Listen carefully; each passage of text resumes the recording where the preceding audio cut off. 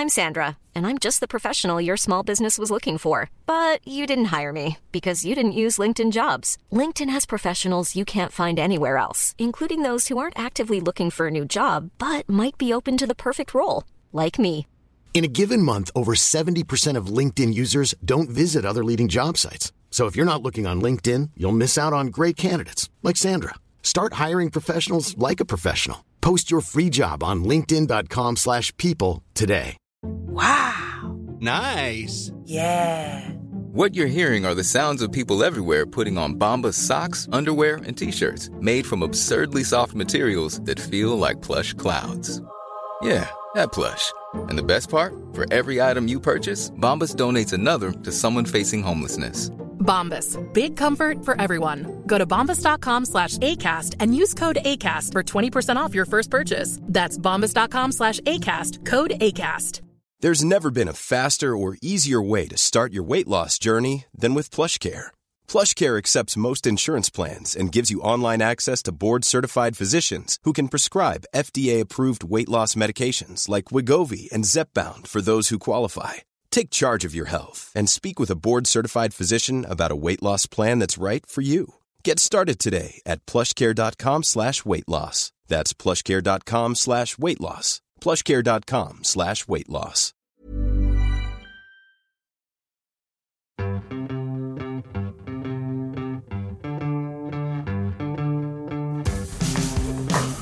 Hello and welcome to Series 3, Episode 4 of Old Brother, a podcast about Salford/Manchester's legendary musical institution, The Fall. As you know by now, each week we invite along a guest to chat about their experiences and memories of the group. You can find us at Spotify, Apple and all the usual suspects, but we're hosted at play.icast.com/s/Old Brother. All episodes are also available on YouTube. You can search for Old Brother Podcast and subscribe so you'll never miss an episode. This week we're joined by the wonderful Mr. Danny Kelly, who clearly needs no introduction from me, although as you'll hear in a minute, I did attempt one in real time.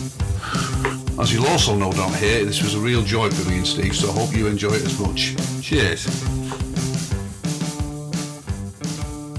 Hello, here we are, the latest episode of Old Brother, with me, Paul Hanley, and my esteemed colleague and older sibling. I must, Hello. How are you? All right? I'm okay. Yeah, that's a great introduction. Thank you very much. Thank you. And I was going to say, I made a point. I wasn't going to say I was delighted because every time we start one of these, I'm delighted to welcome. But I am genuinely delighted every time. Me too. Yeah. So, on that note, I'm delighted to welcome the writer, broadcaster, award-winning editor, and lately Kilkenny resident, the inestimable Mr. Danny Kelly. Good morning, Danny. How are you? I'm really good. How about you? It's all good, yeah? And yes, good, thank you. I don't know how you respond to this, but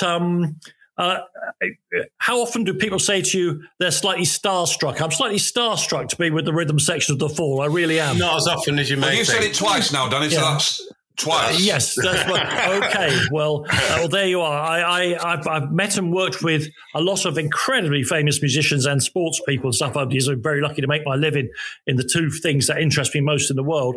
But guys, you're in The Fall. That's all I'm saying to that. that and £2.50 will get you a cup of coffee at Starbucks these days. Yeah. Well, there's obviously been inflation since the day that Mark Smith sent my friend and work colleague Danny Baker the 10p to thank him for helping out with The Fall over the years. I don't think it was over generous even then, do you, 10p? No. How can we put this without? We have to try and get through this podcast without being too rude about Mark E. Smith. Parting in from dough, not one of the easier things to do, am I right? Well, I make it a rule never to say anything impolite about anybody on this podcast. Good. But I shall. I'm sure I will be proven a liar in the next hour or so. But you may say so. I couldn't possibly comment. How can I put? Right. How's that? Good. Right. So, moving swiftly on. Paths cross a lot over the years? Yes and no. I wasn't one of those people who tried to befriend musicians. When I was, first a journalist and then editor of the NME, one of my advice to the younger writers was, don't become friends with musicians.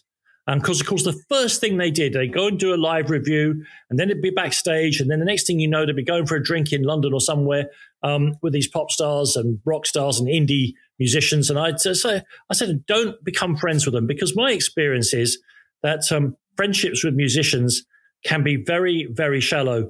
Insofar as long as you like their new record, then you're okay. The second you like the new record, you're out of there. And I saw it happen again and again and again to kids. I was a bit older than them by the time I became the editor. To kids who genuinely were proper drinking buddies with the musicians. And then there come the moment when album number 3 was no good, and if you said it, you just get shunned. I understand. There's a bit of a conflict of interest, I suppose. I was going to say, do you not? A lot of the time, you find it impossible to not like the record because your kind of affection for people overrides any critical faculty. Well, yes, there are people for whom I've got. Of course, I use Spotify as well as the next man, but I have got a massive physical music collection. I mean, properly monstrous amount of records. And I realize there are partly that because I've got an addictive personality, and I may be also compensating for some other emotional hole in my life. I just have, I'm amazingly fond of musicians, and I let them off personally. This is me personally. I let them off with an awful lot of stuff because despite my real devotion to music, I love it as an art form and as a tributary to other art forms as well. I personally, and I own a pretty nice guitar and a drum kit, and I can't even tap along in time to the records that I love. I've got no musical talent at all, or none that's been brought out of me up to date. So I have a propensity to be very, very easygoing with musicians. But I have to say, when I was writing about music professionally, I really did try to review the records with a realistic eye, for a simple reason. It's all, and this is again, I mean, this makes me sound like I'm virtue signaling. I was getting paid to do it. Other people had to go to a record shop and hand over their hard-earned cash for this record, and they need to know whether it's good, bad, or indifferent. And you may be in love with Guns N' Roses or Augustus Pablo, or whoever it is, but you need to know whether the record's any good or not, because these people have got to pay real money for it. And I'm sorry to reduce it. I know you speak without fear or favour, and I can prove that because I've just reread your review of the Friends Experiment. So there you go. Yeah, the passage of time. The passage. I said it was a mess.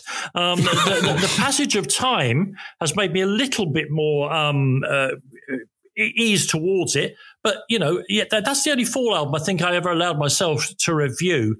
Did lots of live reviews. But the answer to your question is no, I didn't hang out with Mark Smith. But I will go through the 2 or 3 times I did spend some time with him, because they were all memorable for different reasons, Eventful, I bet, yeah. I mean, just to say that, and the writing about the Fall, is hard because so many people are so mad about them. So you only ever got 2 kind of reviews, I think you'll both agree. Utterly devoted acolytes saying, here's some more brilliant Fall stuff, or people who've been deliberately given the gig or the record to do, the music to review, because they were known not to like the Fall or just want to have a go. Yeah. So you often got, I think, very, very binary black and white reviews of the Fall because of the way they were set up. Yeah. But I mean, one of the beauties of the Fall in terms of writing about it is, if you go and see certainly these days, if you go and see gig 3 of a tour and then go and see gig 38 of a tour, they're pretty much exactly the same. Whereas the Fall, it was, I mean, I know it's a bit of a cliche, but they were kind of different every night. Yeah. I mean, and I think you both admit, not necessarily different in brilliant ways. Sometimes it's just different. Look, I mean, some part of that was deliberately nosing things up on purpose. Sorry, Steve. Yeah, look. I hear I know exactly what you're saying, and it is that very lack of slickness. I'm not going to say professionalism, because that would be wrong. I hear the way you two played over the years, and to pretend that it was in any way ramshackle. Where it's ramshackle, I'm assuming, and I am presuming this, you can confirm, it's deliberately ramshackle. Where it's not, it's absolutely tight. But the Fall, in their records, in their live gigs, in their presentation, even. To my mind, and you're now hearing yet another person putting your work through the prism of their own experience of it. To my mind, the ramshackleness, and that's to say, not unprofessional, but deliberately, the ramshackle nature of the progress, and some of it was based around Mark's personality and his inability to deal with drink and stuff like that, is part of the attraction for some reason. And that's why, this is what I mean about the Friends Experiment. The Friends Experiment, I don't think is one of your better albums. And yet, I'd say. But I now judge it. in a whole body of work. Neil Young made Trans. Does that make him a terrible musician? No, it doesn't. It was a terrible record. That's a different thing. Yeah. Bob Dylan made Knocked Out Loaded, and now here's something for you. The attention you used to get from the music press. I think it was pretty. You were a very, very lucky band in that music journalists by and large love The Fall, and that's why the band, one of the reasons, along with things like this podcast, why The Fall continues to grow in its influence. But you never went through a spell where you were hated.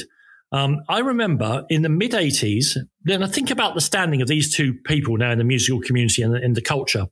Bob Dylan put out his new album, Knocked Out Loaded. Neil Young put out his new album, Landing on Water. The NME I wasn't the reviews editor, I was just a writer at this stage, handed me both records and said, can you review those together, please? And I don't want any more than 200 words. I was literally supposed to just knock one out, to use an expression, about these two. And I remember, and I don't, as you'll learn from getting to know me, I don't hate myself very easily. I've got a pretty strong ego, but I hate myself now. That review ended. Gentlemen, retire. What a prick. What a puffed up peacock of a prick I was in those days when I was writing about music. I had the temerity to say to Bob Dylan and Neil Young, retire. Gentlemen, retire. Oh, you picked two good ones there, didn't you, in terms of retiring? Oh, yes. I know. And I suppose I've played Bob Dylan's latest LP, Rough and Rowdy Ways. I suppose I've played it 100 times in the last 12 months, But, you can't be right about everything. I would have been very happy if I could have been right about anything at that stage, I'll be honest. Have you seen it? It's quite similar because you're looking back on reviews you've done that you're not happy with, and we can look back on some albums and some parts of albums and think, we could have done it better at the time. Well, listen, one of the things that's such a joy, and they are myriad have been asked to do this, was since we're talking about reviewing records, is I'd love to know, deep in your own hearts, they can't all be the greatest Fall records ever made, because that's the music, that's the trap that all musicians fall into, believing that the new record is better than the last one. Just as we know from Paul's book, we all know that everyone loves Hex Induction Hour, but which are the ones which, if you had your time again, you think we could do better than that? Even within the confines of The Fall, not having to be slick or the same all the time. Well, the one that I always say, I've mentioned it about 4 million times, so I think it'd be more, which is Room to Live. But you must have others, Steve. I think Middle Class Revolt could have been better. That was what was up with that? It's the same as Room to Live, really. They kind of rushed out on the back of... So we had the Infotainment Scam, which was quite a success. Yeah. And then Middle Class Revolt was kind of rushed out on the back of it, and the songs weren't fully developed. Could have been better. And same with Room to Live, really, isn't it? Yeah. So what? So there's 14 songs on it. So which ones don't you like? The fifth for the $500 bottle of wine. Is that one of your favourites? That's all right. There's too many covers on it for a start. There's War. Yeah, it's not great. It's not the thingy one, is it? It's Henry Cow. Yeah, of course it is. That's terrible. Ready to pop the question? The jewelers at BlueNile.com have got sparkle down to a science with beautiful lab-grown diamonds worthy of your most brilliant moments. Their lab-grown diamonds are independently graded and guaranteed identical to natural diamonds, and they're ready to ship to your door. Go to BlueNile.com and use promo code LISTEN to get $50 off your purchase of $500 or more. That's code LISTEN at BlueNile.com for $50 off. BlueNile.com, code LISTEN. Planning for your next trip? Elevate your travel style with Quince. Quince has all the jet-setting essentials you'll want for your next getaway, like European linen, premium luggage options, buttery soft Italian leather bags, and so much more. And it's all priced at 50 to 80% less than similar brands. Plus, Quince only works with factories that use safe and ethical manufacturing practices. Pack your bags with high-quality essentials you'll be wearing for vacations to come with Quince. Go to quince.com/trip for free shipping and 365-day returns. It's not Edwin Starr's version. Edwin Starr, yes, of course. Yeah, so it's not It might have been better if it was. No, of course it's not. It's Marky Smith. Of course it's the Henry Cow version of War. Of course, with those amazing sleeves. All their albums had a sock on the cover, didn't they? Knitted out of unlikely things, electrical cable, steel wool, etc. Before it goes out of my head, and these days stuff goes in and out of my head with tremendous regularity. Writing about the fall, which we talked about a little earlier, has led to what I think is, and I'm not saying this just to blow smoke because you're both here, one of the real highlights of what I might laughingly call my career. I've done a lot of things, right, in music and broadcasting and all the rest of it, including, I invented Screamadelica. That's another story for another time. Really? But we might get to that. Yeah. You can't leave that hanging in the air, but go on. No, I won't. Because you know what that's called in broadcasting terms? That's called a witch's post, which while sounding like a fall song, is actually famously, if you do any training at the BBC, I didn't, but I know someone who does do the training. There was a broadcast. They were talking, this is the 1940s, and they were talking about an English village, and the voice goes, and then we passed the post office, and then we passed the local wishing well, and then I went past the supermarket, and then we passed the witch's post on our way to the pub. And no one ever goes back to say, what is the witch's post? But Bobby Gillespie will probably have a different memory of this. I remember being at a party at Creation Records. It was one of the very first times I ever took ecstasy. It was all going down, shall we say, and it was a very bacchanalian party.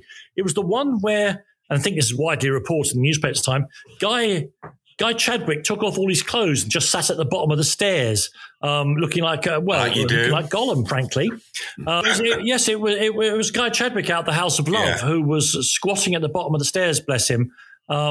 I don't want to say this, and it's not right for people as superbly upholstered as myself to say things about people who are very thin and fit looking, but he did look like Gollum. Anyway, I ended up out on a kind of balcony, a fire escape, having words with Bobby Gillespie. I loved Primal Scream when they were kind of Buffalo Springfield impersonators. But I was saying, I think you could do so much better. And he was saying, and I was wearing a blue shirt. And I remember him distinctly poking me in the chest going, you're wearing a blue shirt in that wide Glasgow accent because you're a Tory. You want me to work harder. And we got into this big thing about the work ethic and all the rest of it. I said, I don't. It's not that. I think you're really madly talented. You could do so much more. Anyway, the next record was Screamadelica, so I like to take the credit for forcing Bobby Gillespie to find Andy Weatherall to make what is that is an astonishing record. Listen, let me just say that before we stop talking about writing necessarily, I've done a lot of things, as I say, including being the driving force behind Screamadelica. Of course. But the career high point, and there are many, but really right up there, is when This Nation's Saving Grace came out. And if you look on the inner bag of This Nation's Saving Grace, which I think, by the way, is along with Slates, I would say is probably my favourite Fall album, if you count Slates as an album. I do. Yeah, I do too. Yeah. And it's great. If you look on the inner bag, the review that's in the montage there, in the collage, is mine. It's a review of the Fall, I think, when you had the two drummers. And where was it? I think it was Walthamstow Town Hall. Okay. Do you remember that? Not off the top of my head. I'm just looking it up now. Walthamstow. Yeah, I think it might be Walthamstow Town Hall.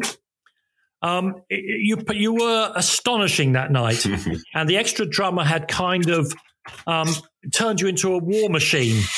Okay. And you played brilliantly, and there was no fecking around, as my dad might have said.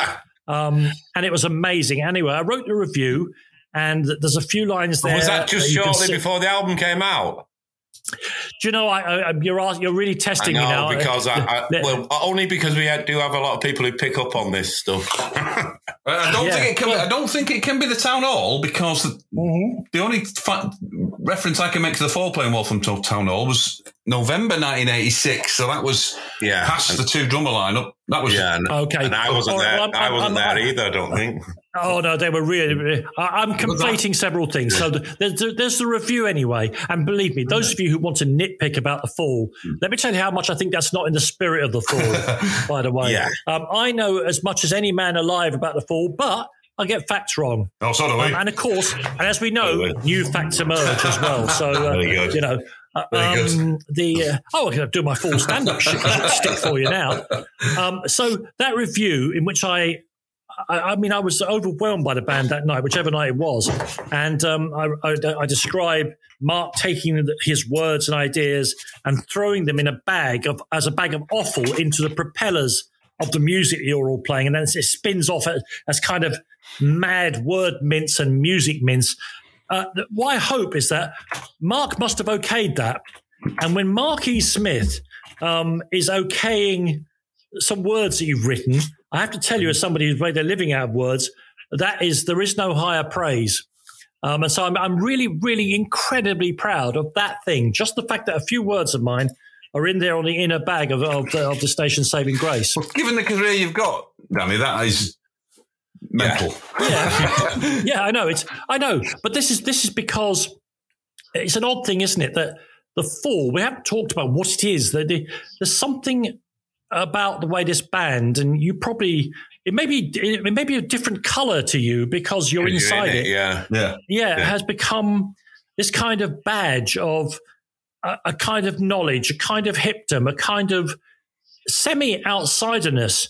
In some ways, you know, the great writer and tweeter Memorial Device always uses Marquee Moon and says, some twit comes on in Parliament and says something absolutely preposterous, and he goes, probably hasn't heard Marquee Moon. But equally, my Plimsoll line is people who like and don't like the Fall. I mean, I completely understand people who don't like the Fall because they are a hard band from the outside to get into. Unless you happen to catch them in the middle of your Bricks Top of the Pops period, then perhaps you could see how people might got into them. They're a hard band to get into. But even then, it wasn't. It was even. I'm not suggesting for 1 minute you're a brotherhood of man. But I think you know what I mean. There have been times when it's been a bristling, difficult thing to lay your hands on. But to me. And it's amazing, isn't it? Every single person that I follow with a passion on Twitter, rather than, outside the football fans who help me make my living, and I'm deeply grateful to them. The music fans, the art fans, the culture fans, the heads, comedians, they all like the Fall. It's just what is that? It's an incredible thing. Yeah. I have no reason to know, but I'm going to do something in the near future with Ian Rankin, the writer, who I don't know. He's a Twitter chum, and I don't know him, but we're going to spend some days together to do something we're doing in the near future. I can almost guarantee that when I say, "Do you like the Fall?" that he will say yes. Yeah, I've got a fact sheet about that. Apparently, he said on something that Rebus was at one of our Falls when we played Edinburgh nightclub. Rebus was there. He wasn't, but Rebus was. So I don't remember seeing him. Well, there you go. I mean, it's an odd thing, isn't it? You've become this cultural marker, and it comes up in everyday life all the time.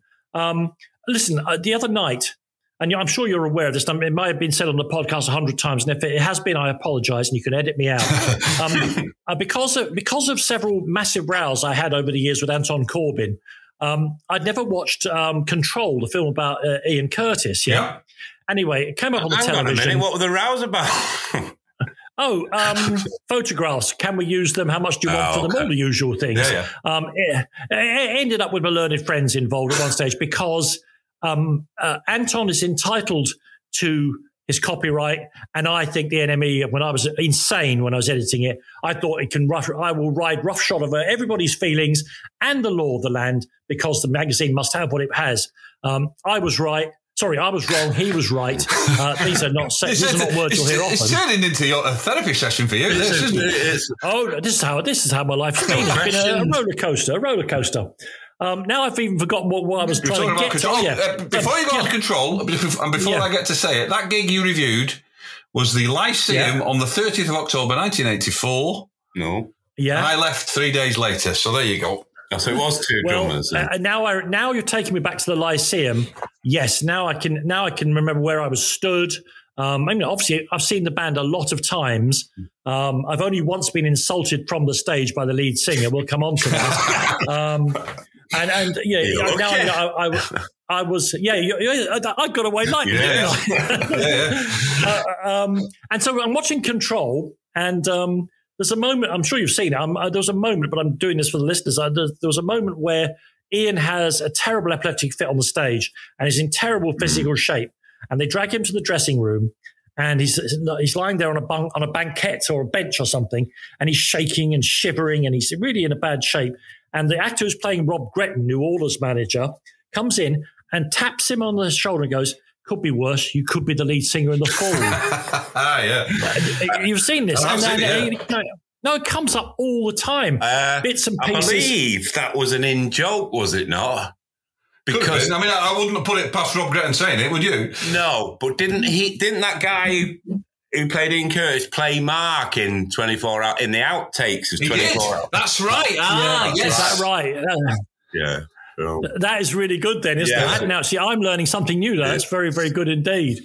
And, there was a thing going around on Twitter the other day about how The Fall is still in the waft and weave of everyday life. And somebody said, what phrases from The Fall's lyrics do you use? That's incredible. And I remember, look, I'm sat here now at the rig I use for broadcasting, the radio. And although I can see 4 screens in front of me, it's like a little studio, I guess you'd call it if you were really puffed up. But I still have the habit of writing down. If someone's talking to me on air, I tend to write down on a piece of paper from a school exercise book my next thought, because often you forget them in what is a slightly different form of conversation to standing there talking to somebody. And so at each show, my wife keeps me supplied with old-fashioned school copybooks. This one in front of me is called 88-page exercise copy A11, and it has space on a cover for you to write your name and class and subject. And as I start each broadcast and the red light's coming on, I open it up to get ready for the show, and I always go, "Notebooks out, plagiarists." So everybody has a different way in which the band. Part of this is to do with its longevity, and part of it, I suspect, to do with how not in your face like a sort of successful rock group they are, but how deeply people care about them. And the internet, of course, and we're doing this on an internet connection. The internet has been a tremendous. It's been a shot of blood, a blood transfusion for The Fall. Well, it's allowed a lot of people to connect with each other, hasn't it? Exactly. Yeah. When I first resisted Twitter, and Danny Baker, I say it's my chum, was on there, and he was begging me to go on it, and I said, I'm not going to do it. Why would I want people to know where I am? Blah blah blah blah blah. Of course, I'm on it 20 hours a day now, until Elon tells me otherwise. You got your blue tick. The argument that won me over was when he said to me, "Danny, you know all those shockingly shit 70s bands you like?" I say, "Yeah." He said, "Well, the 4 other people like them are all on Twitter." Bang. And the doors of perception swung open, were kicked open for me. Yeah. My God, I can talk to people about the Sharps, and I have done. Trust me, I have done. Yeah, it's definitely a thing. I think you've said that in your book, Steve, didn't you? That it kind of opened your eyes to the Fall fans that were out there, really. Well, it did when you first came in, yeah. Well, obviously, the main perception of with Mark doing all the interviews and doing all the press was that it was all about him. But then when the internet started and you started having a look and people were saying, oh, the guitarist was great that night, the bass player was great, whatever, and it made you realise what the actual people who listen to him think. Yeah. I mean, I presume you're both deeply annoyed by the My Granny on Bongos thing. Yeah. I hate that. Yeah. Why wouldn't you? Yeah. It's been your life's work in some cases, hasn't it? Let's be honest. Yeah. He was, I mean, you spent all your time with him, you know him personally, all that, but his public persona, that the shtick that he threw out towards us was so amazing that, of course, he came to dominate the people's view of the band. But I think, and I've got to be careful how I tread here, there is a sort of golden period, and I know it's fashionable to say, but what about this later album? Love them all in their different ways, like them all in different ways, dislike them all in the ways whatever I do.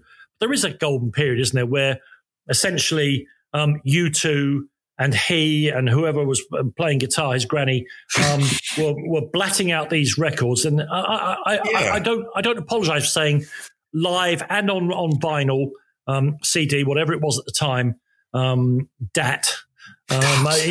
There was a golden period, and it would be wrong for him ever. It was fine. Well, it is hard to beat that run of albums that we made, Paul, with Mark Riley as well.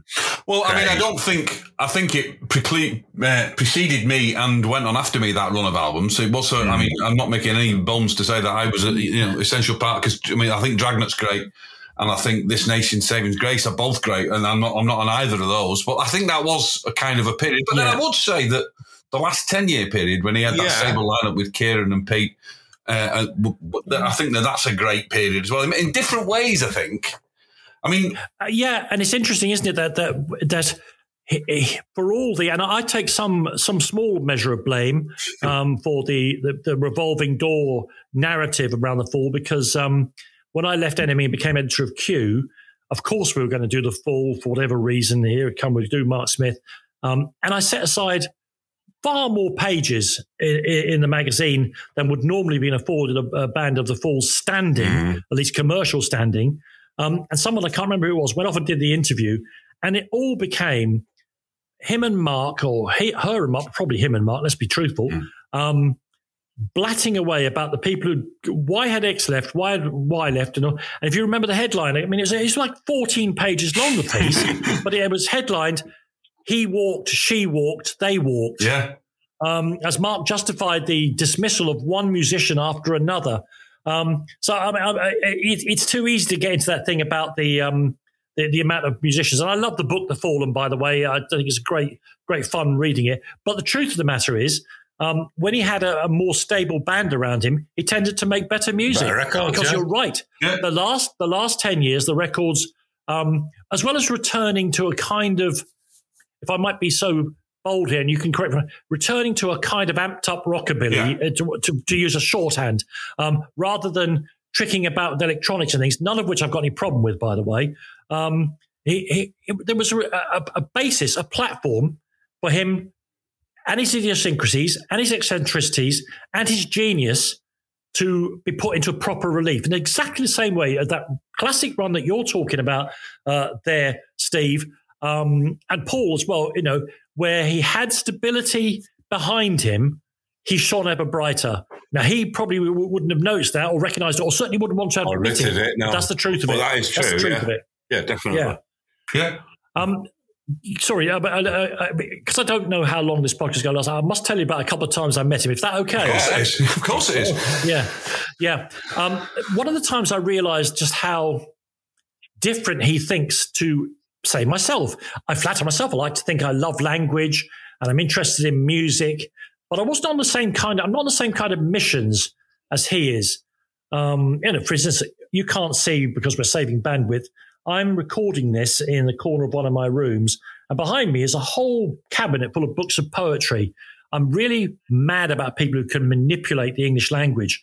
So Mark, of course, becomes one of my heroes.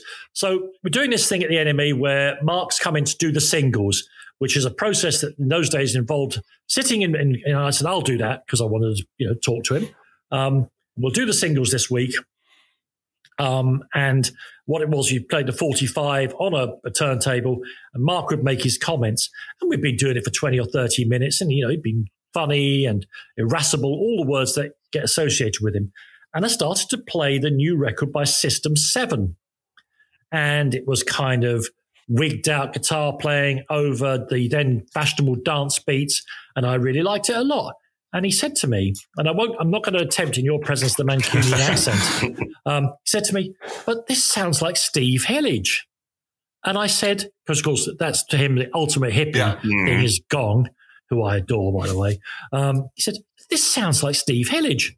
So I said, actually, it is Steve Hillage. And do you know what Mark said? And this is so profound. He said, then I have failed.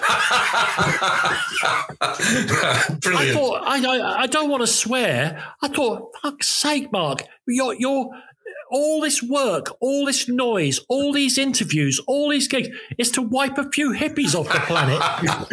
Now, of course, that was what he was saying at that moment, in that space, and for whatever effect he was hoping to get. But it's chilling me to my core. But then I have failed. And he said it quietly. He meant it. I mean, absolutely brilliant. That is brilliant, yeah. I mean, the thing is about that is he'll have probably been having a bit of a dig at Grant, because Grant worked with Steve Hillage, Grant Showbiz. Oh, I dare say, of course, one can never understand the intense web of personal animosities, small gripes and boycotts that he might have been trying to reflect at any given time in any conversation. Another time I met him, I suppose this might be the only full record that you probably didn't play on, either of you. I went to a posh. No, but this is a very particular example. I think you'll agree. I went to a very posh London hotel to meet him because we were putting together the charity record, the NME, putting together the charity record for Sgt. Pepper Knew My Father, in which we'd asked some, good bands of the day to play track by track. They were all now. The Fall were first choice because, of course, they were everyone's favourite band. And so I said, I'll meet Mark and we'll decide what he's going to do. And I think, if I remember rightly, was it A Day in the Life or She's Leaving Home? I can't remember which one you chose to do. Yeah. Day in the Life, right. So we'll come back to what you did with that record. So we meet in a very posh London hotel. It was absolutely the steel middle of bleak midwinter. And we were sat by a huge blazing fire. And I mean enormous. It was one of those fireplaces they put in to look impressive in hotels. It was perhaps 5 feet high. It was absolutely full of coal that was in full effect. It was glowing white. Bear that in mind. And we're sat there. I'm roasting. He's sat there smoking very happily. There's days when you could smoke indoors and all the rest of it. And a young female journalist came tottering over to the two of us, and I can say her name now, and Mark won't mind because he's gone now, but it was Caitlin Moran. In her very, one of our best and most brilliant writers. Yeah. It was Caitlin, and she was new on the Melody Maker, and she came over and said, excuse me, I don't mean to interrupt, but I'm here to do the interview with you. Now, Caitlin, at that stage in her life, was not rail thin, nor was I. She was a proper young womanly shape. And Mark, of course, was, as always, looking, like a pipe cleaner had gone on the Atkins diet. And he said, don't worry, love. I will do his accent here. He said, don't worry, love. I'll look after you in that interview. You'll be fine. I've done more of these than you've had hot dinners, which I think in your case might be saying something. Oh, my God. He said to her, right, you rude bastard. Let's be honest. That was just downright rude. And I could put my hand up and say, don't mind, he'll be fine. But we had the last laugh because so pleased with himself. He was absolutely delighted with himself with this piece of rudeness to someone he'd never met before. He flipped another cigarette out of the packet. I'm sure you can see the motion of him doing it, can't you? And put it to his lips and, again, showing off to a young woman and a young journalist, he leaned forward into the sheer face of the white hot coals and lit the fag on it, sat back in his chair, delighted with himself, me and Caitlin looked at each other. Both his eyebrows were on fire.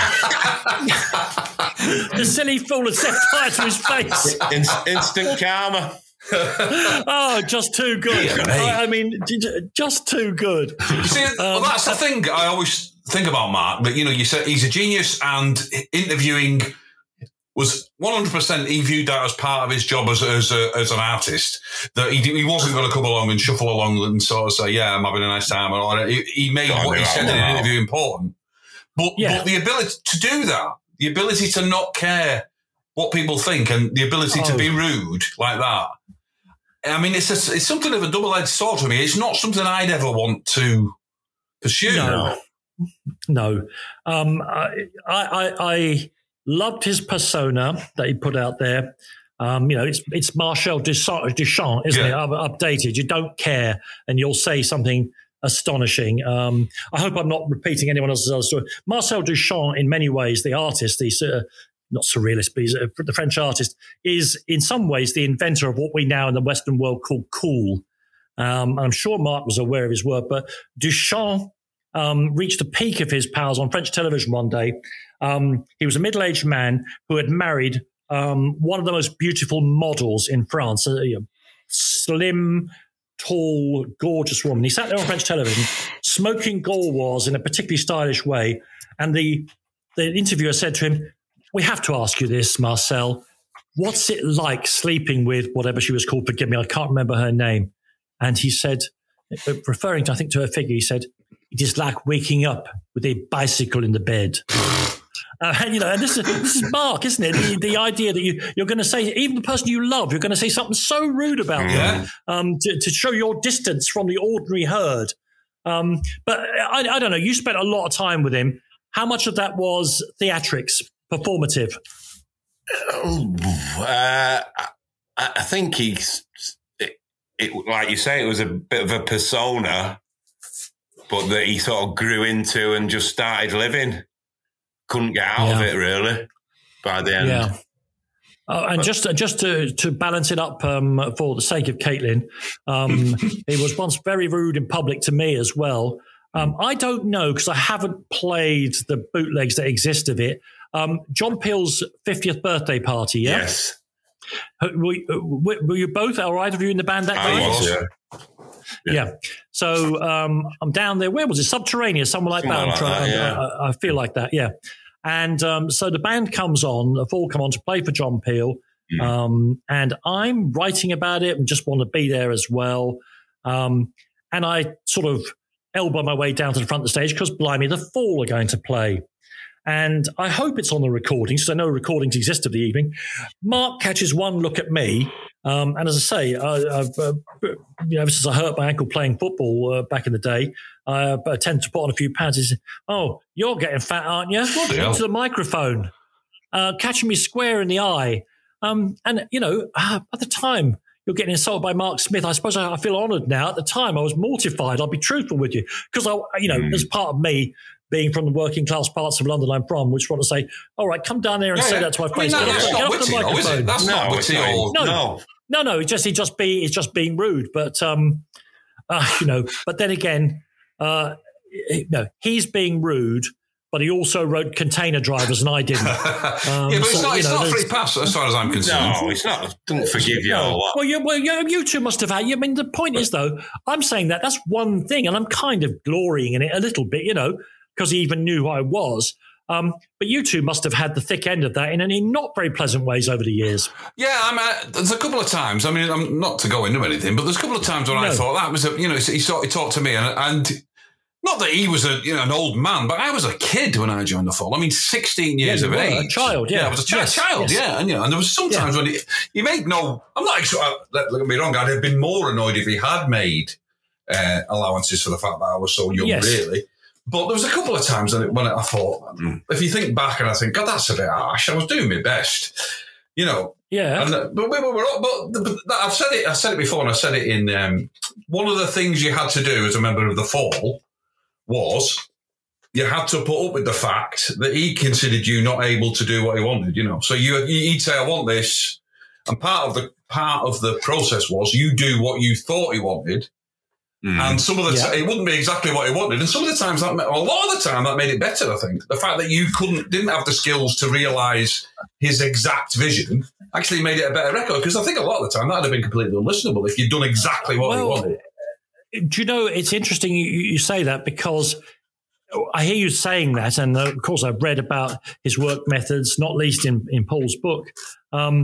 It reminds me a bit, and I'm sure it would be one of Mark's heroes, of Captain Beefheart's way of working when he was at the peak of his powers, where he would write these ideas he had in his head. He would play them on a piano, an instrument, of course, that he had no skill at, and describe in words, which he had a great deal of skill at, what he wanted from the musicians. And these great musicians, and they were great jazz musicians in his original Magic Band, would then perform, as you say there, to the best of their considerable abilities, perform what they thought he heard in his head. But of course, as always in any band, and I say I've got no musical skill myself, but I know that in the gap between what the writers of the songs think they're going to get and what the musicians provide, both good and bad, it often is the moment of genius, isn't it? Yeah. And massively different to what you thought, I think. Yeah, I mean, look, another example, which is still going through the courts in a good way, is David Bowie's Heroes. Eno, who's producing Heroes, the album in Berlin, knew that they had a great song, but they couldn't get it. They couldn't get the thing they wanted. I think it was David Bowie who said, I don't know, why don't we ring Robert Fripp, King Crimson's guitarist? And Robert was then living in New York, I think, and was flown over and essentially rearranged the song with that astonishingly fluid, rising and falling guitar line. Guitar, almost one continuous note. It's the E-bow, isn't it? So it's like, you're not plucking, are you? It's just incredible. And I know that he and David Bowie's family and Eno's organization are all trying to get the song re-registered as Bowie Fripp, because it's so important to it. But there's an example where whatever about grannies and bongos, and again, I'm not saying this to butter you two up. I'm sure you're perfectly full of it anyway. What bands bring, sometimes in extraordinary lucky ways, sometimes through creative tension. Of course, it's extraordinary. The only downside to this, I think, is another band that I absolutely love, is The Who. And you hear Pete Townshend's original demos, and I genuinely think they're sometimes better than the band's actual recordings. Because I'm not a great fan of Roger Daltrey's voice particularly, but Moon and Entwistle were eccentric players, and so it sounded great. But often Pete's rather plaintive versions of the songs is better. But I'm not a fan of Keith Moon's drumming myself personally. I think you're not. I think I am. I am, and I'm not really, because you've got to serve. At some point, you've got to say, "I'm going to serve the song here." And he doesn't. He never does. No. And that's why when you hear often, as I say, if you listen to Townshend's managed very cleverly to get all of his demos out on albums, a whole 4 collections of called Scoop. So it's about 16 sides of music of his demos, and he just drums in a very basic, there's nothing wrong with basic drumming. It is the centerpiece of all great music. It's the centerpiece of all great music. You're right. Keith Moon is playing a different tune throughout, but I guess but overall it works, Yeah. Anyways, we were just starting to talk there about the creative chaos that sometimes ensues when musicians. But how annoyed did he get with you did Mark get with you when you couldn't get the noise that was in his head? Well, go on, Steve. I'm trying to think of an example. There was the one that the instruction I had that was totally wired was to make it sound like a cardboard box. And the thing about percussion, if you can get dynamics by hitting a cardboard box with your hand that you can't get on a drum kit, because it's made to be loud and it's made to make every time you hit it as loud as possible. It's resonating, isn't it? Yeah. So that was what he wanted. So you end up with towels everywhere, and that was it's just impossible. So that's as near as I could get. Totally wired is me trying to sound like a cardboard box. So there you go. He was always cutting notes out, really, wasn't he? Yeah. There was always too many notes in it for him with a lot of the bass lines and guitar lines. So he'd just kind of strip it right back. I mean, let me ask you then as well. Sometimes, sometimes he was right. Well, I was going to say, sometimes he appreciated the pushback as well, I think. So if he'd say, I don't want any drum rolls in this at all, and then you play a song and you think, I'm putting a fucking drum roll in this, and then it would have to be a fantastic drum roll to get in. So then I think you can see the logic in it, can't you? You're not just going to go. You're not going to be Keith Moon if you've been told under no uncertain circumstances not to do a drum roll. If you're going to put a drum roll in, it's going to be It's going to be right. It's going to be right. You better make sure it's one of the better drum rolls of recent times. Yeah. Let me ask you this, guys, and now I'm reversing what should be the pattern on this podcast. There is no pattern. No, quite well, good. Then we're making a fall album together, which is great. One of my pet peeves with musicians is, you go and interview some guy or gal, and you'll say, your record owes a great deal, I think, to Van Morrison. You've obviously been listening to, you don't even have to say, one of the obvious ones. You've obviously been listening to Veed & Fleece. And they go, oh, really? Do you think so? Because actually I've never heard Van Morrison. And it's absolutely a lie because everybody's heard Van Morrison, right? And they're just lying to you. How much do you think Mark Smith, who's making the records in the golden period that we talked about when the two of you were making the records with him? His influences are clear, and he's talked about Can and dub music and Beefheart and others, rockabilly. How much do you think his he would have liked, I suppose, to kick away from his influences to try and keep as original as he can. How much do you think those bands that he clearly loved music, Mark, how much do you think they actually influenced the making of the records that you were making? That's a difficult one, that, isn't it? Because, like you said, he didn't want to sound. And the other thing is, he didn't want to sound like anybody else, and he didn't want anybody to sound like The Fall either. I think they hated that more than anything. People who try to sound like The Fall. So they definitely are. But then, what you've got to remember is, there's not that much of the music had anything to do with it. Only in terms of you not me, because I played the drums, but Steve and Mark and Craig would present something. Yes. And the only real influence, that he had on the music was to say yes to something or no to something. He didn't write much, really, in terms of music. No, of course, no. Our songwriting session at work was you'd go along with like 3 or 4 ideas and you'd present them to him and he'd pick one of them. And then, is that right? And the rest was never used again. Wow. So, Could you not present one of them again 2 years later and hope they liked it better? We never really. It was never like, here's a tape. It was you play it for him most of the time. I mean, there was one occasion where we gave him Creep on a tape, and the story goes, whether it's true or not, that he said that's absolute shite and threw it, and it went down the couch and bricks found it. But for most of the time, it was in the room saying, "This, I've got this riff." There wasn't much presenting of a tune or demoing things for him. It was all fairly ergonomic, where Steve and Mark and Craig would sit there in his bedroom or whatever and say, "This is the riff." So if he didn't like it, then he'd probably forgot it by the next time they were writing it.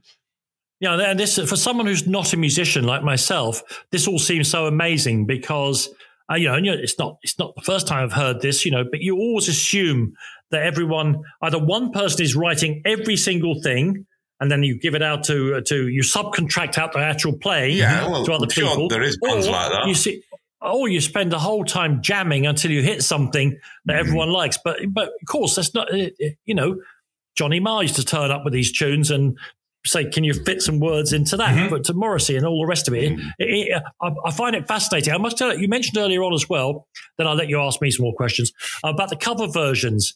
Obviously, the Fall's cover versions, by and large, are still very much the Fall. Like you think you could argue Victoria was more faithful to the original. But it sometimes reflected to me how right Mark was about music, because the one that I really wanted to mention here was the cover of Jungle Rock. I don't know if either of you played on that. Yeah, that was my last album. Which one is it? It's on Levitate, is it? It's on Levitate, yeah. Right, here's the thing. Now, whatever you think about the version of Jungle Rock, I happen to like it. The fact of the matter is, there are millions of rockabilly songs you might choose to cover. I mean, from the original outburst of rockabilly. And Hank Mizell's song, because it was a kind of novelty hit in the 70s, 80s, I can't remember when it was dragged out onto the radio, had become a kind of if you like rockabilly, people were quite snooty about it. You know, it's no Billy Lee Riley, it's no Sonny Burgess, whatever they wanted to say to you. Yeah. And yet I always thought that is a brilliant song. The way it motors along is a brilliant song. And for Mark to choose that rather than something far more obscure. And incidentally, I thought what you did with it, where the repetition of the basic rock and roll riff starts after a while, it becomes so repetitive, you've gone into something far more Germanic. I thought it's just great, but that's what I think about the covers, because I know you were saying there were too many on one of the records. Is that they're quite fascinating covers. They're not what you'd expect. They're not what you'd expect. Well, there's a couple of them that I have very little interest in, the Falls cover versions where they are just, you know, the ones I'm thinking of really are Ghost in My House and even Victoria as well. They're not. There's not a lot of the Fall in them, is there? Really? No, those are the ones I was going to say that they were. You know, I don't know if you were under pressure from Beggars Banquet or whatever. I don't know if pressure was the right word, but yeah, there was suggestions. They're pop covers of great songs, aren't they? Let's be truthful. But I mean, the ultimate Fall cover for me, and why it was never a thing, is Lost in Music. I think that if that has got to be. And it's nothing to do with me. I wasn't on it or anything like that, but I just think that is fantastic. That it is brilliant. It is absolutely brilliant. And it's a great song, but not a song that you might think that the words mean very much, because, you know, Edwards and Rogers were making a groove and the girls were singing it the way they were singing it and all that sort of thing. But Mark and the band found in it a kind of profundity. Yeah. And you know, I don't mean to be pretentious, but there is a profundity about their version. And for Mark to admit, not that he's on top of the music, king of the music, or dismissive of music, but to be lost in music was a real full moment for me. Really interesting. Yeah, definitely.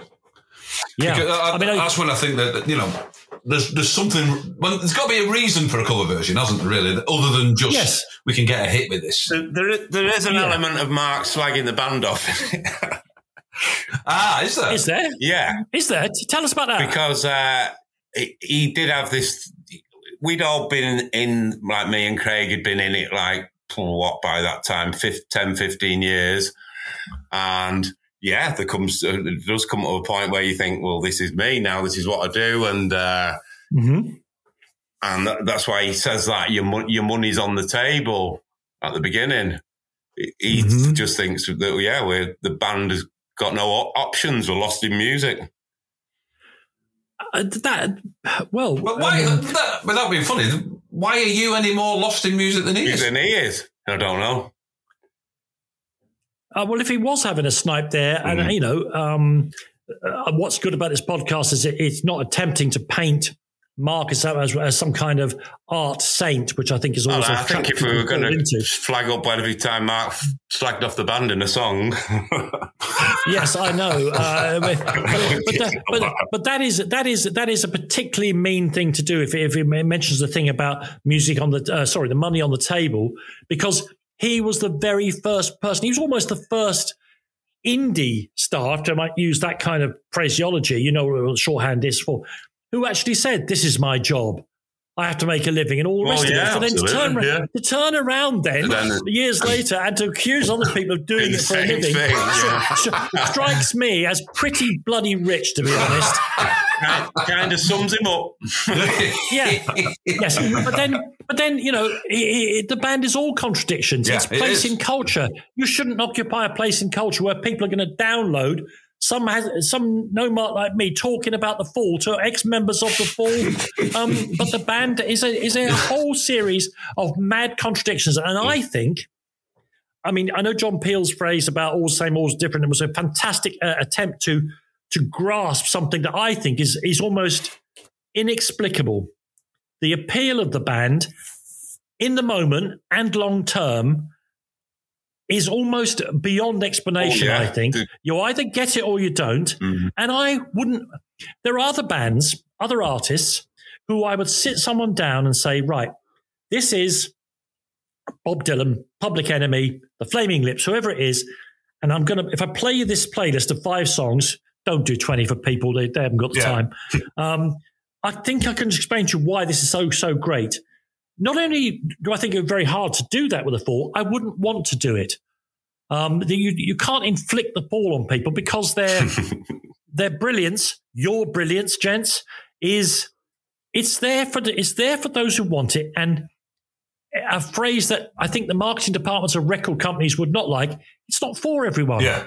And nor do I hold anybody in less esteem because they don't like the Fall. If they say to me, that is a tuneless racket, I'd say, well, cool, that's all right with me. And there are other bands, I'll say, no, you're missing the point. Yeah. Not with the Fall. No, what's the point of trying to explain that work to people? But I think if you want to be in a band, that's a best band to be in. You don't want to be in someone's third favourite band, do you? You know. No. Somebody I kind of like. Yes, you're definitely in a band that nobody kind of likes. No, that's right. Unless I say they came in that moment when you were having the hits, particularly with the cover versions, they may have worked backwards to Hex Induction Hour, or they may have hung on forward into, I don't know, Solvent or something. And they will have thought, oh, this is perhaps not the band I thought it was. Yeah, I'm sure it is. I just want to, very briefly. You don't have to be brief. There's no... No, but you may have other things you want to ask me about. I was speaking when we were preparing for this, or swapping phone numbers, I think is the phrase I'm looking for, to Paul. The 2-drummer version of the Fall I really, really like, but I like 2-drum bands. I'm a great fan of the Allman Brothers. And oddly enough, Duane Allman's a genius, obviously, but it's not about the guitars, it's about the way the drummers work. Okay. And I was telling Paul, Steve, that recently by in an old man's memory, I went to see the current incarnation of King Crimson, who have 3 drummers. Now, not 3 percussionists, 3 full kit acoustic drummers, right? Where were they playing? The band on the wall? And they are all brilliant, right? And they were playing at, it was the London Palladium. I think we've reached about our hour there, Danny. I mean, I know people say this, but I could talk to you about the Fall, or talk to you not about the Fall, talk about anything you like for all day. So just for people's sanity, we're going to have to call it a day, I think. But well, I don't think we need to lie to people. Somebody else needs to use my rig now. Let me tell you what an honour and a treat it was. And maybe in 2 years' time, I'll come and tell you the rest of my Fall stories. Good. All right, mate. All right, bless you both. Cheers for now. Thanks a lot. Bye.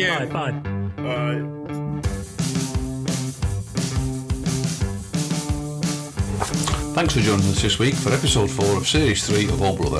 The next episode will be released in 2 weeks. Don't forget to follow us on Twitter and Instagram at All Brother Show, where you can find links to our Spotify playlist. Or why not subscribe via iTunes, Stitcher or RSS, so you'll be all set for the rest of the series. You can give us a rating on iTunes while you're at it, subscribe on YouTube, or just tell your friends if you fancy it too. While you're about it, be sure to check out Danny's wonderful Spurs podcast, View from the Lane. For further reading about the Fall, mine and Steve's books, The Bid Midweek and Have a Bleeding Guess, are available from Root Publishers and Old Blood bookstores. Hope to see you all again soon, and remember, if you're driving, take your car. Ta-da.